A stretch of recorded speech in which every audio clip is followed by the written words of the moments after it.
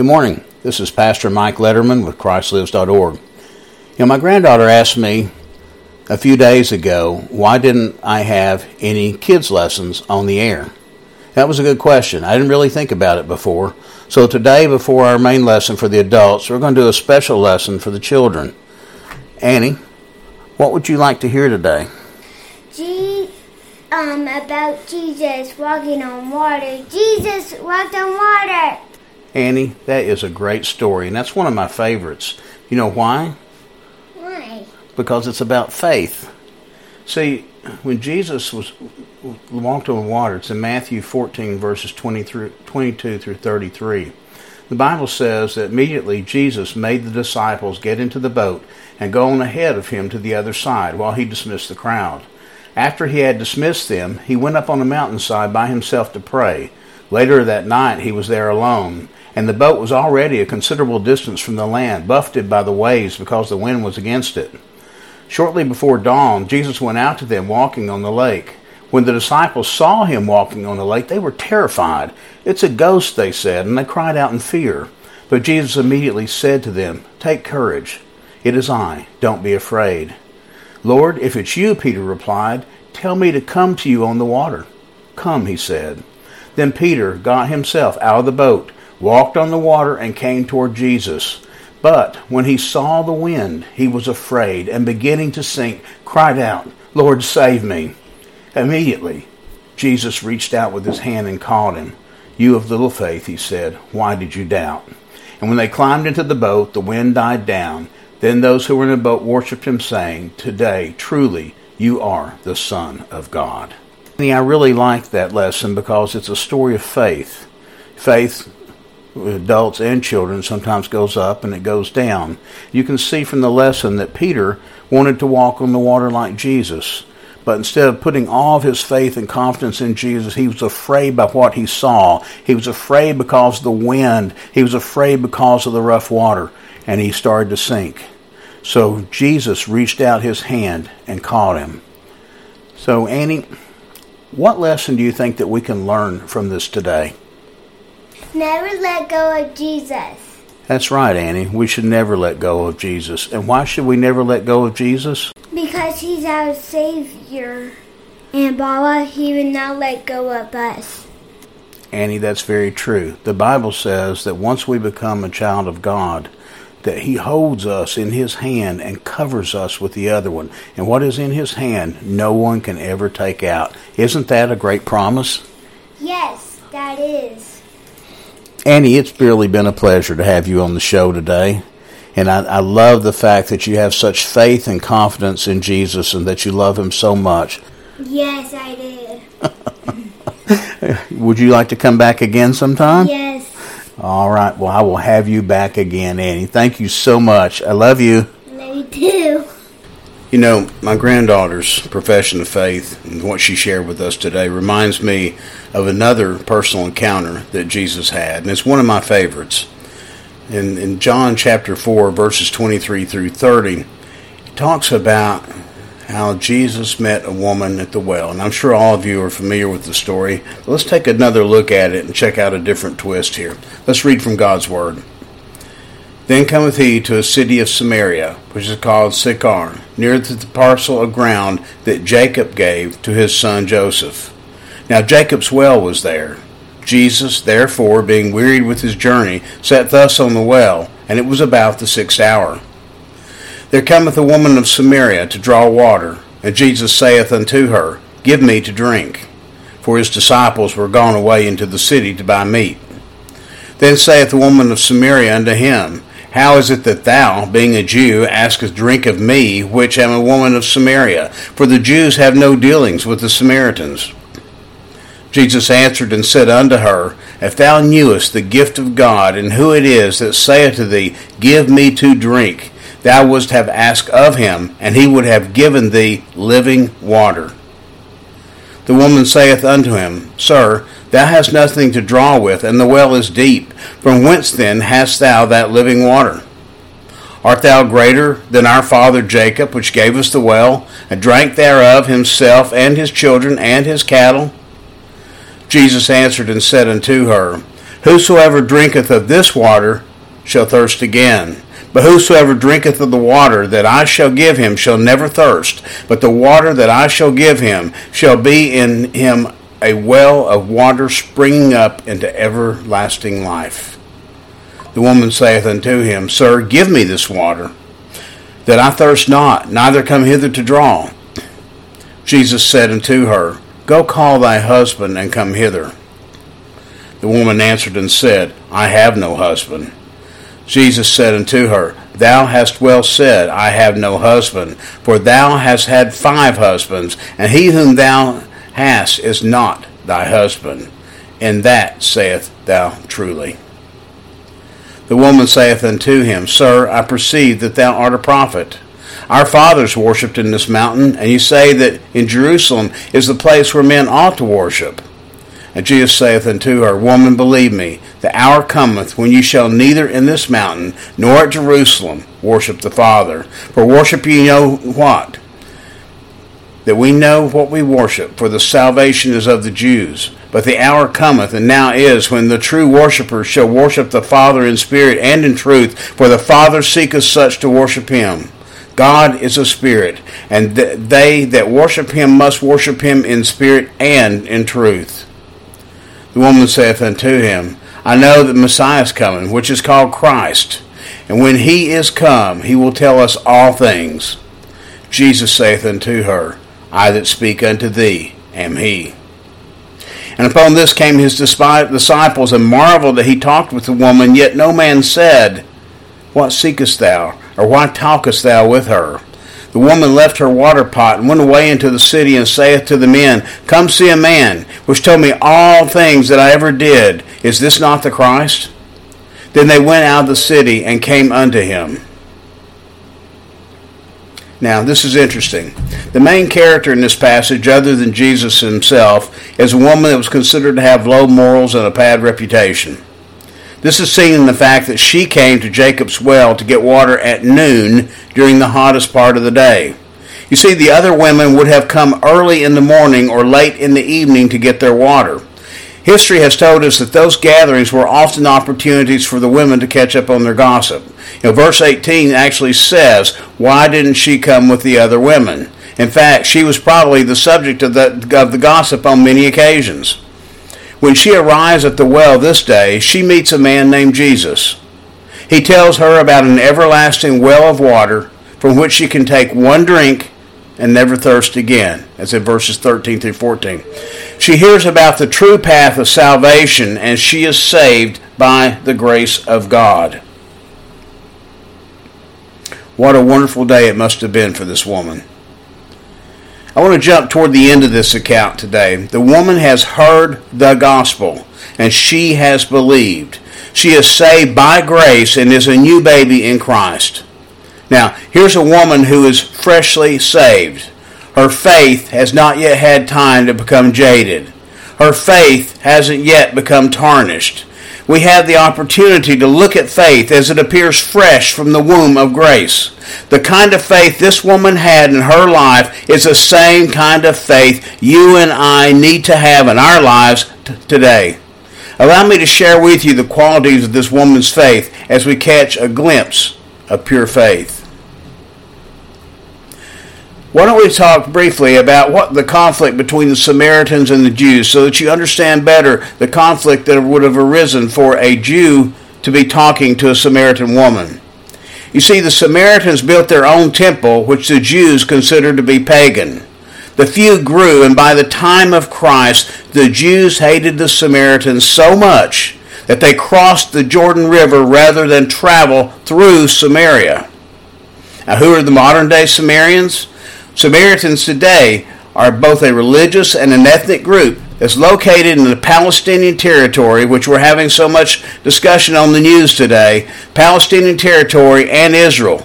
Ethnically, they are descendants of the inhabitants of ancient Samaria, the center of the northern kingdom of Israel. Let's look again at the woman. The woman had a very simple faith, very much like Annie had this morning. You see, Jesus had come to his own people, and had demonstrated his power and his identity through many miracles and signs. He had perfectly fulfilled the prophecies about the Messiah, and yet they had rejected him. Look at John chapter 1, verse 11. You'll see it there. But here's a woman, a child of the hated race of the Samaritans. She hears the word of God and she believes. Note here that there are no miracles. There's no water turned to wine. No demons are cast out. No multitudes are fed with a little bread and a few fish. No one's walking on water, as we discussed this morning with Annie. No one is raised from the dead. Jesus simply tells her the truth, and she believes it, and she is saved. Hers is a simple faith. This is the kind of faith that saves souls. Jesus said that when we come to him as little children in Matthew chapter 18, verses 1 through 5, that is, we are to lose all pretense. We're to be open and honest. We're to simply believe him by faith. Saving faith is a simple faith. Grace works in the heart of the sinner and shows him his condition. Grace shows the sinner where to look to be saved, and the grace provides the faith to look. That is saving faith, and it is so simple. The best testimony in the world is simple testimony of salvation by grace. The best testimony is your testimony. It's the one thing you never have less of because you have shared it. As we continue to look at the woman, take note that she had sincere faith. Sincere faith. After she meets Jesus and believes in her heart that he is the Messiah, she forgets everything but him. She drops her water pot in verse 28 and heads back to the city to tell the others that he's here. This man, who moments before had meant absolutely nothing to her, was now the focus of her thoughts and her actions. That is an amazing transformation. This is how it works for everyone who meets him. One moment, he's the Lord Jesus Christ, some holy, distant man who died on a cross. But when faith is exercised in him, he instantly becomes a personal friend and the absolute focus and center of your being. His salvation is amazing because it brings about such an instantaneous depth of change. Take a look in 1 Corinthians chapter 5, verse 17. Think about all the things that changed for you when you received Jesus as your Savior. This woman left town that day a dirty, vile, hated sinner. The women hated her because she was an easy mark for the men. The men used her body, but didn't care a thing about her. She left town a nobody, but she returned to town a newborn child of God. Everything had changed in an instant. When simple faith is exercised in Jesus Christ and the soul is saved, sincere faith quickly develops in the heart of the believer. The woman had a sharing faith. After she is saved, the first thing this woman wants to do is to go and tell somebody else. She didn't keep this information, this salvation, just to herself. She ran back to town to the crowd who knew her best and told them about Jesus. Years ago, I worked with a young man who was a heroin addict. He was a recovered heroin addict. And he told me that one of his counselors, one of his Christian counselors, one time asked him, said, "Hey, what would happen if this building were on fire and you had a way out and there was a bunch of people in here with you? What would you do? Would you immediately go to the way out and close the door and not tell anyone? Or would you tell 2 or 3 people, say, hey, I found a way out, let's go? Or would you tell everybody that was in the room, listen, I have found a way to save our lives. Come with me and let me show you the way." What would you do? This woman ran back to the crowd who knew her best and told them about Jesus. Not only did she tell them about him, she invited them to come and meet him for themselves. She said, he's still out there, and what he did for me, he will do for you if you will come to him. You know, it must have done some good too, because several of those men believed because of her witness, and others came to know Jesus because of her invitation. Suffice it to say, this woman was responsible for turning a town to God. Look at verses 39 through 42. This woman had the kind of testimony we like to parade across the platform and show off. She had one of those spectacular testimonies of a life saved from the bottom. In this case, the Lord took one of the vilest citizens, or considered to be one of the vilest citizens of that town, and used her to bring many souls to Jesus. However, you don't have to go to the bottom to have a great testimony. You don't have to, as my dad used to say, wallow in the hog pen to know how good it feels to be clean. What I'm saying is this: if you are saved, then you have a testimony. You have a story. You have something to share with others. As long as you can say, I have met the Lord Jesus and He changed my life and He can do the same for you, and here's how you can know Him, then the Lord can use your life. There's just something about meeting Him that makes you want to tell others about Him. It's hard to keep this to yourself. It's comforting to know that as we attempt to witness to others, we have the promises of God in this matter. Look at Acts chapter 1, verse 8. Matthew chapter 28, verses 18 through 20. Hebrews chapter 13, verse 5. Let's ask the Lord to develop within us a sharing faith. This woman had a shining faith. There was something about this woman was different when she came running back into town. I guarantee you they had never heard her talk about religion before. Now here she is talking to them about the Lord and inviting them out to meet Him. The change in her life was plain to see. When the Lord is truly in your life, it will get out on you. You won't be able to keep Him a secret when He lives in your heart. I guess it's the whole light and the candle thing. When He puts His light within your heart, you will stand out from the darkness around you. You know, this woman had a saving faith. This is one of the best aspects of her testimony. See, she went to the well that day to get enough water to last the day. She returned with enough spiritual water to last an eternity. She got more than she bargained for. She got saved. You can see her in this passage as she attempts to outmaneuver the Lord in verses 9 through 25. But when she hears His claim to be the Messiah in verse 26, she loses her will to fight and she believes in Him by faith. The best thing you will ever get out of this life is saving faith. Be sure you're saved by the grace of God today. Think of all the things that because you are saved. And if you are, ask Him to create within you all the other things He placed within this woman when He saved her soul. Have you ever been to the well and left with more than you came after?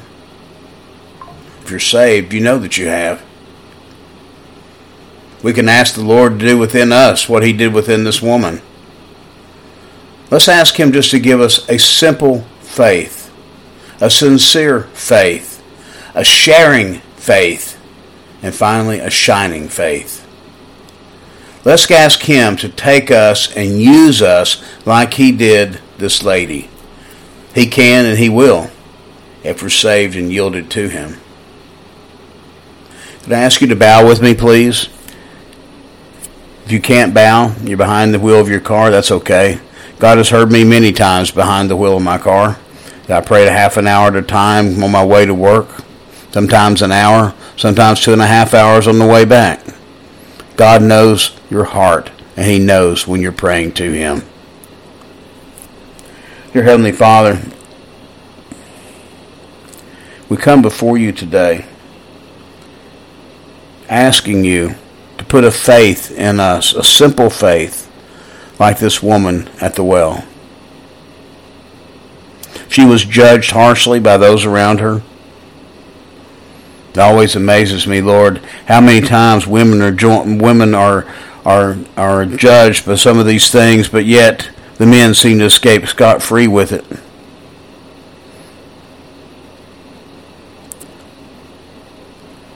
God, help grow this faith within us. And if there be those And I know there are, Lord, those in the sound of my voice that have never accepted Jesus Christ as their Lord and Savior. I ask you to please move upon their heart today, Lord. Show them the necessity of accepting Jesus Christ as their Lord.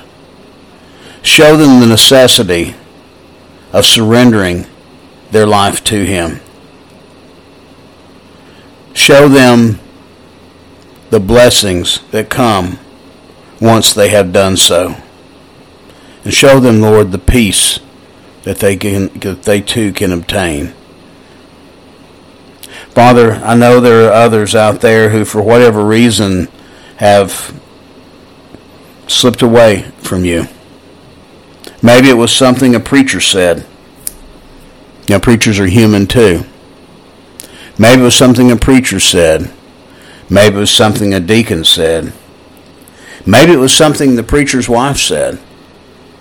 Or maybe it was just someone else in the church who wasn't tolerant of them because of something they said, or the clothes that they wore, or the sound of their voice, or the color of their skin, or any of the other proclamations they might have made in that church. Father, we drive our own away from you. Help them, Father, to come back, because we need more and more soldiers for you. Father, I love you. And I thank you for the time that we have had together today. For this prayer I ask in Jesus' holy name. Amen. You know, if you made a decision today, I would like to know about it. If you would, send an email to ministry@christ-lives.org, or look us up on our contact page on our website at www.christ-lives.org, and hit our contact page. If you'd like me to pray for you, I have a prayer journal right here that's full of names. I'll be glad to add your name to it. You don't have to give me your last name. You don't have to give me any personal messages unless you want to, because God knows who you are. Thank you for your time and attention today. May God bless you and keep you. Goodbye, Annie.